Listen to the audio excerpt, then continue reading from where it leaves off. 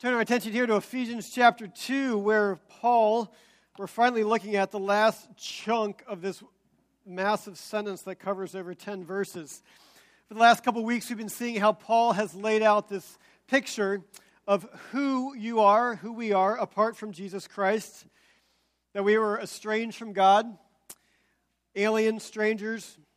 Paul says, alienated from the commonwealth of Israel, strangers to the covenant of promise, having no hope and without God in the world.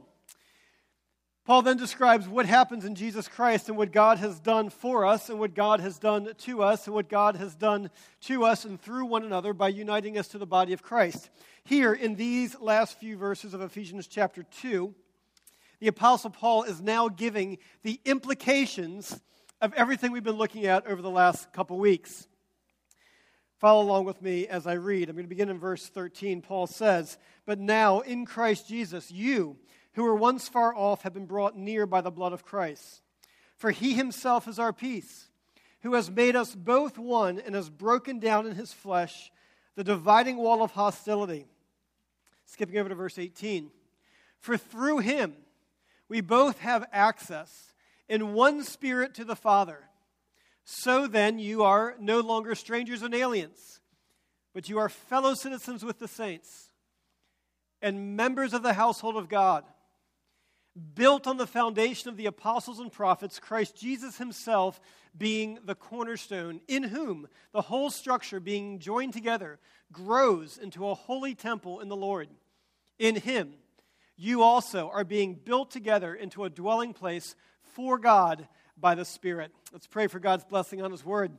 Heavenly Father, thank you for your word. Thank you for your church.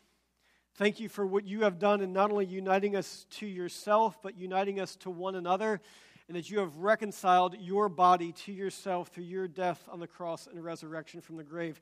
Lord, I do pray today that you would help us to understand the implications of what you have done, the implications that you have laid out so clearly that focus not so much on us as an individual, but focus on us as a body.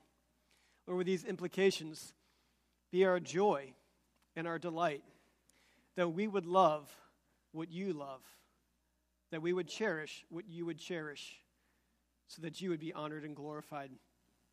In Jesus' name we pray. Amen. I have this fantasy that my mind drifts to, this dream, and it is to, at any time, to produce this piece of smoked brisket. I have these visions of sitting by my grill for hours on end with the smoke billowing out the side, and after it having a nice, long, slow smoke for, 12 hours or so, pulling out this pounds of meat that have this nice, thick bark on the outside, a nice pink smoky layer around the outside edge, and you cut into it, and it's succulent, and it's juicy, and delicious, and just full of lots of smoky meatiness. And so my mind periodically drifts to cooking this thing, and I've tried. And you see, about a year or so ago, someone in my family had a smoker they weren't using, and they passed it on to me, and I'm very grateful for that. But there was a problem with this smoker, is that it doesn't really smoke very well. And so I started going online, and I looked up this smoker, and I began to find the various hacks that you can do to make this smoker smoke the way that the smoker should smoke. And so various modifications that you can make to increase your smoke output and regulate your temperature and all these various things, so that one day, I too could produce this piece of meat. Well, as I'm going through these various online forums talking about all the hacks you can make on it, pretty regularly in the midst of the forum, someone would say, "Yeah, I tried these different hacks, but eventually I had to go get the WSM." And I'm like, "Oh, WSM." And then I'd read another post that would talk about so-and-so, "Yeah, I eventually got the WSM. I love the WSM. I love the WSM too." Well, what is the WSM? Introducing the Weber Smoky Mountain Griller and Smoker. The fulfillment of all of your smoking dreams.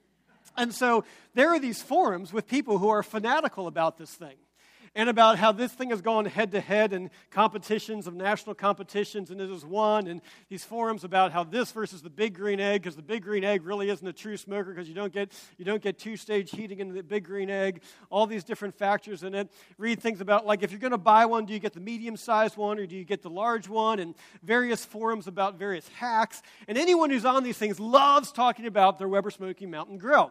In fact, they talk about it every once in a while. Some of the community forums get together and they have a smoke day where they just get together with their smokers and just sit around and smoke and infuse themselves with hickory and apple and walnut and all these different flavors of smoke that is marinating into their pores. What a picture of heaven that is. In fact, some of the people are so fanatic, they even post pictures of tattooing their Smoky Mountain Grill onto their leg. And all the various things they do and different things that you can do to improve your grilling experience so that you too can produce these amazing ribs. And so I've been, periodically go on these things and dream about the day that might one day happen to produce these types of things. And as I was dreaming about it and working on a sermon, I said, you know what, this is kind of a picture of people's relationship with Jesus. Because, the way that people view their Weber Smoky Mountain Grill is the way that many Christians view their relationship with Jesus. Is that they love to talk about it. They love to tell other people about it. Excited for the new things that they have discovered, the new benefits that they've recently received. Go on forums and learn about, hey, I've got this great article. Let me pass this article on to you. That will encourage you in your faith. That will encourage you so that you too can, produce whatever you want to produce in your grill so that you too can grow as a Christian however you want to grow as a Christian. But you know what? These community forums and these smoking events that are happening, and there's one Weber Smoky Mountain Club that wants you to pay dues to be a part of their smoking club. You're like, you know what? I don't need to do that. If I've got my Weber Smoky Mountain Grill, I don't need to be a part of a community to produce great grilled meat. I need to learn some things every once in a while. And people look at Jesus and say, I don't need to be a part of the church in order to have a relationship with Jesus. I can go online and I can find out various things that I need to know and need to do. And, I don't really want to have to bother with being a part of a community. I don't want to have to do those things. After all, why? I can produce brisket all on my own. After all, why be a part of the church? I can have a relationship with Jesus all on my own. But the Apostle Paul gives a radically different picture of what the church is and what a relationship with Jesus Christ does and how a relationship with Jesus Christ works. And certainly it comes through an individual putting their faith in Jesus Christ as their Lord and Savior, recognizing their sinfulness and trusting that He alone is the one who makes them right with God. But so many people are today saying, well, why do I need to be a part of a church to have a relationship with God? And you look at this passage in the flow of thought in Ephesians chapter 1 and Ephesians chapter 2, Paul has been talking about how God works to bring the individual to a relationship with Him. How God has worked from before the foundations of the world to choose people so that they would be a part of the body of Christ, that they would be united to Christ and united in this new humanity, this transcultural, international, one body, one new humanity joined together in Jesus Christ. And so having expanded on all the things that Christ has accomplished for us and on our behalf, He gives the implications. And the implications that He says here and that He lays out in these verses are not about, here are the implications of the cross of Jesus Christ for me, but He says, here is what Christ has done as a body. Here is who you are as a community. Let us understand these things. Paul gives 3 different images, metaphors for the church. Metaphors of the implications of what happens when someone has put their faith in Jesus Christ. He says that you are citizens of God's kingdom, you're members of God's household, and thirdly, that we'll look at the most theologically significant, is that you are stones in God's temple. Well, the first one is this, that you are citizens of God's kingdom. He says, verse 19, so then you are no longer strangers and aliens, but you are fellow citizens with the saints. The phrase here, strangers and aliens, are technical terms. Strangers being those who were complete foreigners with no rights or privileges. Aliens were non-citizens who dwelt in a city. And aliens were extended the rights, customary rights of the privileges of being a neighbor. But strangers and aliens did not have the privilege of citizenship. You consider their challenge, how they're at the whims of the political powers in the place in which they dwell.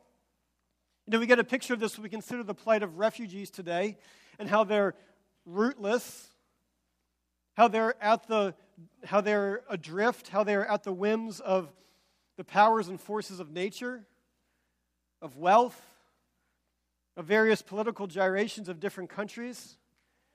And Paul is declaring, saying, listen, apart from Jesus Christ, you are at the whims of these powers. You are at the whims of sin, death, and the devil, following the course of this world. But through Jesus Christ, you have been made a citizen of the kingdom of God. God's kingdom, which is not a piece of geography, which is not an earthly political movement, but the kingdom of God, which is where God is ruling his people, bestowing privileges and responsibilities on those over whom he rules. And as the people of God, citizens of his kingdom, we are waiting for the day for King Jesus to return and to set up his kingdom over all the earth, over all geography, over every political power and authority that exists on this earth. Through Christ Jesus, you are citizens in this kingdom. It is only citizens who have the full protections and rights of their citizenships, who experience the freedom of being completely free and having the security of the nation to which they belong. The Apostle Paul is writing this passage during the apex of the Roman civilization. At this point, there was no hint of demise for the Roman Empire. And Paul is declaring that there is something more grand than the Roman Empire. There is something better. As wonderful and as great as it is to have citizenship in a great country, there is a greater blessing, for nothing compares to be a citizen of the kingdom of God that is transcultural, transnational, interracial, that has endured and will endure beyond any earthly kingdom. And Paul says, you individually, you are not what you used to be because of Christ. You were strangers and sojourners. You were visitors, refugees with no legal rights, and your status has profoundly changed. But because of Christ Jesus, you are no longer despised residents, but you are citizens and have the full rights and privilege of a citizen. Well, how is this a picture of the church? You know, many people come to a church and they feel they don't belong. They say, you know what, I didn't grow up in the church, my family's not Christian, we didn't come from this background. And the amazing thing about what God has done through Jesus Christ is no matter who you are, no matter where you come from, no matter your background, no matter what you've done, no matter what you haven't done, is that if you turn and put your faith in Jesus Christ, he accepts you and bestows on you the citizenship of being a member of the kingdom of God and of being in his care and under his kingdom. And if you're a member of the kingdom if you're a member of God's kingdom, it's not Animal Farm, where all the animals are equal, but some animals are more equal than others. Is that there are no second-class citizens, but you all have your citizenship as being a member, as a citizen of God's kingdom. The second image, and we're going to pull the implications of this together at the end as we look at these three different images. The second picture is that you're citizens of God's kingdom and you're members of God's household, a much more intimate image. That you who had been alienated are now a citizen. You who had been orphaned are now adopted, and you who were estranged have now been brought home. Not only do you have a place in God's kingdom, but you have a place at God's table. Here's what Paul says. You are no longer strangers and aliens, but you are fellow citizens with the saints and members of the household of God. You now belong in a way like you never did before. Jews and Gentiles, with their historic animosity, are not citizens living in a kingdom, living their separate lives in their different ghettos. But now they are children in the same family. Why?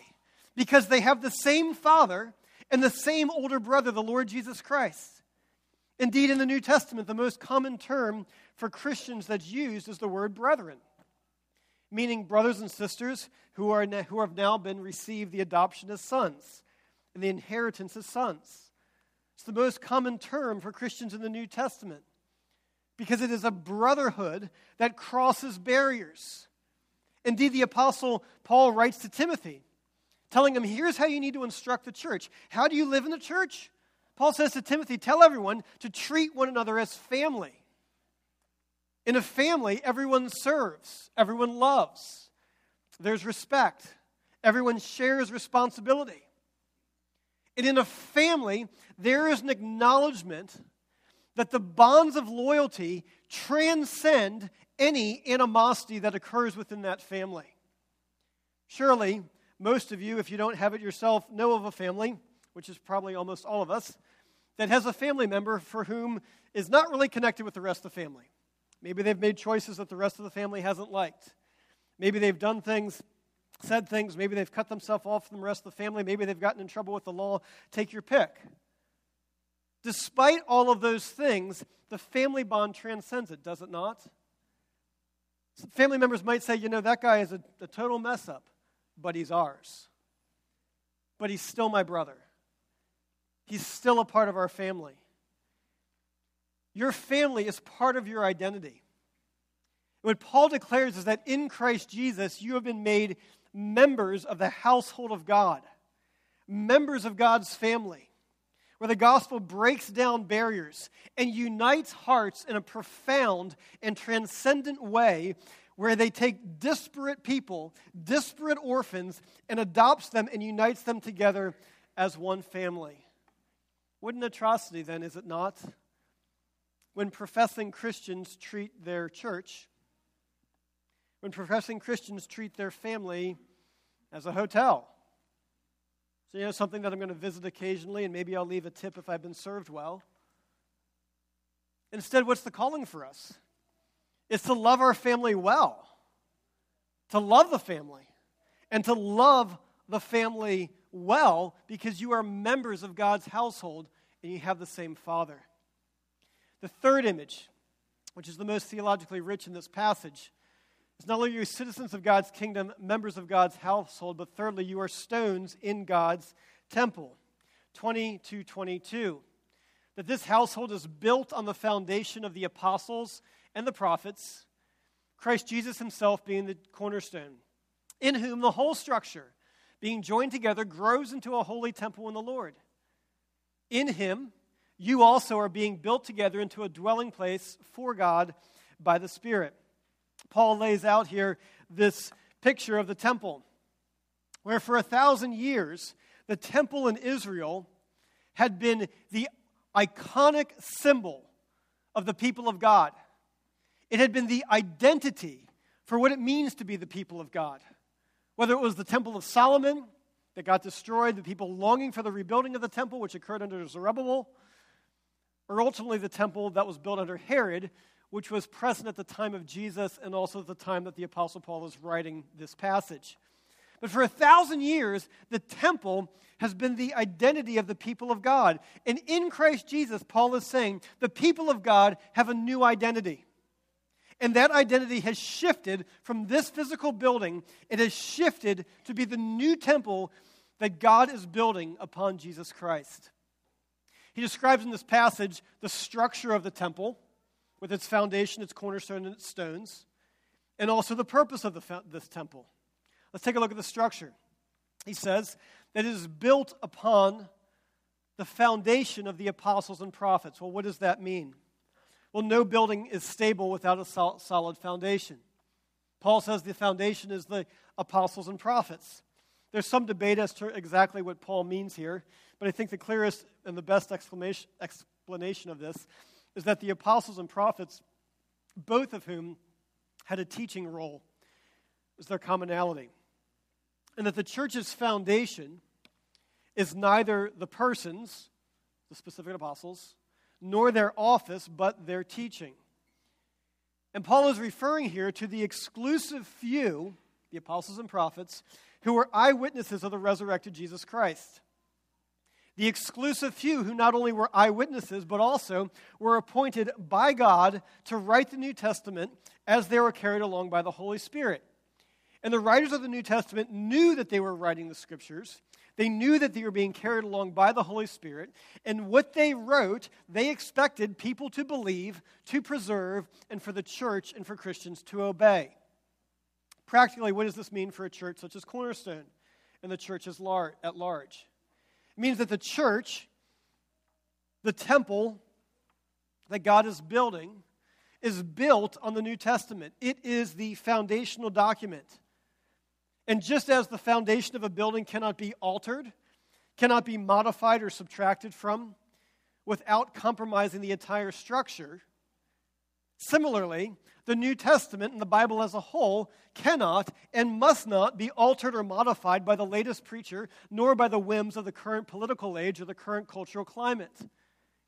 The church, this new temple that God is building, lives and dies. It stands and falls. It either grows or it atrophies by its dependence on the foundation, which is the Word of God. Second piece of the structure he identifies, built on the foundation of the apostles and prophets, Christ Jesus himself being the cornerstone. The cornerstone, the part of a building that holds the whole structure together. It's what holds the building together. It's what holds it steady.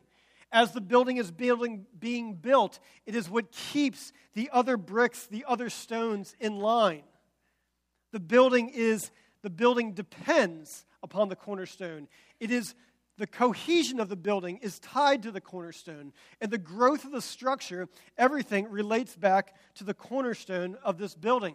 It's a powerful image that Paul uses, particularly on the temple metaphor, because the cornerstones of the temple, of Herod's temple, were enormous. I couldn't get a picture of one that was good, but on the southern wall, they've excavated one of them a few years ago. And the length of one of the cornerstone was over 38 feet long. 38 feet long for one stone on this temple. They are absolutely huge. And Paul is declaring that the cornerstone is Jesus Christ. That he is the one who holds the church together. That as it is being built, he is the one who keeps it in line. That the whole building depends upon Jesus Christ. That the cohesion of the structure depends upon every individual stone being securely tied and securely united to the cornerstone. And if not, it becomes unstable, it disintegrates, and it falls apart. That's the cornerstone. Well, how does the rest of the building being built? It's being built with you. You as the individual stones of this new temple, verse 22. In him, you also are being built together into a dwelling place for God by the Spirit. The Apostle Peter in the book of 2 Peter, Peter writes that you are living stones being built into the holy temple of God, making it explicitly clear. Remarkable statement that Paul makes, that the Gentiles who were once forbidden from crossing this boundary are now the ones who are being integrally built into the very temple itself as its integral members to make the structure. Well, that's the aspects of the structure, its foundation, its cornerstone, and the individual stones. Well, what is its purpose? Paul tells us, in him you are being built together into a dwelling place for God by the Spirit. The ancient people, the Old Testament people knew that God did not actually dwell in the temple. They knew that the whole universe could not contain God. But they also knew that God said he would manifest his glory in the temple to show that he is not far off and distant, but that he dwells with his people. The new temple that God is building is not a physical building nor a localized shrine, but rather it is the spiritual building of God's family, all of these individual stones of every race, tongue, tribe, race, and nation, this transcultural, international temple being built together. And it is as it is being built together that the temple becomes, Paul says, into a dwelling place for God by the Spirit. What is he identifying? That the place that God has chosen to reveal himself and to reveal his glory is not in a physical structure, but it is in the unity of the people of God. It is as the people of God are joined together that God is known and experienced and he is worshipped. And this building that God is building upon Jesus Christ is not yet complete. Here's the future destiny, verse 21. In whom the whole structure, being joined together, grows into a holy temple in the Lord. In him you also are being built together, present progressive tense, an ongoing action. What is God doing? He is continuing to build this temple until it is complete, with people of every tongue, tribe, race, and nation joined together as the people of God to be a dwelling place for God, where God will dwell in the midst and among his people. Held together, built on the foundation of the Bible, bound to the cornerstone, who is Jesus Christ. So let's take these different images. Jesus Christ died, yes, to save you, but much more than that. To make you citizens of God's kingdom. To make you members of God's household. To make you into a temple, which would be the dwelling place for God. Jesus Christ died to build and preserve his church. What a radically different picture than this concept that is so present within American individualism. People who are really excited about Jesus and what Jesus can do for them individually. But who say, I don't really need to be connected to anything. I don't need to bother with the church. I don't need to be a part of those things. I don't need to bother with the messiness of family relationships. You know, at one time, I really didn't like the church, personally. I grew up in a congregation where there was pretty gross hypocrisy. We had a massive scandal. There was a very strong pressure for institutional conformity for those who were a part of it. I didn't like the church. And so I said, well, why bother? I mean, why bother with the church? I can know Jesus on my own. And then as I grew up, some was like, well, why even commit to a church when I can, I can choose from several different churches. I really like the Bible study at this one church, and I really like the music at this other church, and if I don't like the preaching anywhere, at least I can listen to a preacher online. Why commit to any given congregation? And then when it comes to giving, why on earth would I ever give to the church when I can give directly to a missionary that I know exactly what they're doing? And many people treat the church as unnecessary. They treat it as a hindrance to doing great things for God. And quite frankly, I used to think that. I would never say this, but I used to feel superior to others. I didn't need the church like the way that those church people needed the church. I didn't need to be a part of a Sunday school class. I could read a book on my own. I didn't need to be in a small group. I had Christian friends. I knew my spiritual needs. My needs were unique. I was able to choose what was best for me. And in terms of fellowship and accountability, my close friends who were Christians were certainly enough fellowship and accountability. I didn't need anything else. I could read the Bible on my own. I could pray on my own. I could listen to a sermon on the internet. I could listen to professionally developed worship music and turn my stereo up really loud and be surrounded by the bass. I could do that. Why would I need to be a part of it? And I felt that I could do more for God apart from the church, particularly if I got involved in an organization that had a very narrowly defined mission. Then I could really serve God by doing this specific ministry because they're actually doing something. But I had a problem, but then something happened to me. As I started to read the Bible, and it messed me up. And I started to read about how much Jesus loves the church. And how much the Apostle Paul lived for the church and loved the church and he served the church. And it hit me one day that says, you know what, if Jesus loves the church, I should too. If I love Jesus, then I'm going to love what he loves. And if I want to be conformed to be more like Christ, then that means that his loves are going to become my loves. And that what he cherishes is what I'm going to cherish. And that what he's passionate about, I'm going to be passionate about. And I realized that I needed to repent of my selfish and self-centered Christianity that was focused on none other but myself. I needed to reprioritize my life so that my loves would be aligned with Jesus' loves. And so that I could be more like Christ and work to make the church beautiful because Jesus died to make the church beautiful. It was over a year ago, Doug Rosenbaum, one of our elders who moved away to Arizona last year, he comes up to me after church one day in his exuberant joy that Doug had. And Doug comes up to me and he goes, "Walt, I figured you out." And I'm like, "That's great. I need some help." He's like, "I figured you out." And I'm like, "Okay." And he said, "I finally figured you out." He goes, You love the church." He's like, "No, you really love the church. And I said, I do. I do love the church. I don't love ministry. I don't love preaching. But I do love the church. And the church, the love for the church and Christ's love for the church animates my life. In fact, there's a joke in our church office. We regularly get advertisements for various church swag, that you can get and pass out and stuff. And there's this one that comes through often that Vicky's saying, I need to get this for you. And it's this t-shirt that says, I love the church. And I'm like, that's me, because I love the church. And I love this church, but I love the church at large.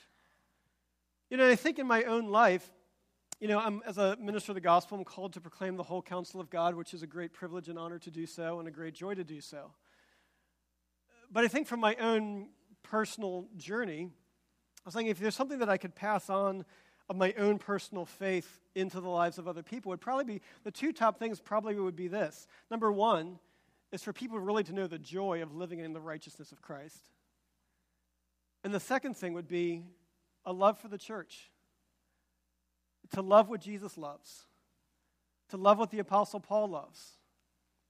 To love what the New Testament says. And this concept of love for the church and what Christ has done for the church has been so diluted by the individualism of American culture. It is such a foreign concept. People regularly come to our church and they say, why are you guys so concerned about church membership? Because the Bible is. That's why. Belonging to a visible church is not optional for followers of Jesus Christ. The New Testament assumes, the basic assumption is that every Christian is a part and a member of a local church. The New Testament knows nothing of this modern idea that says, I'm a member of the church universal. I don't need to be a part of the local church. The New Testament would say, what are you talking about? Throughout the pages of Scriptures, the calling of Christians again and again and again is to make the invisible truths of the gospel a visible reality.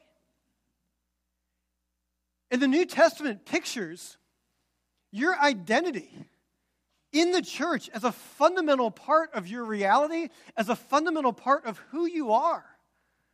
Belonging to the kingdom of God, a member of God's household, stones in God's temple. This sense, this identity of being in the church, the body of Christ. Why do I say that? Because Paul says that the body of Christ is the church.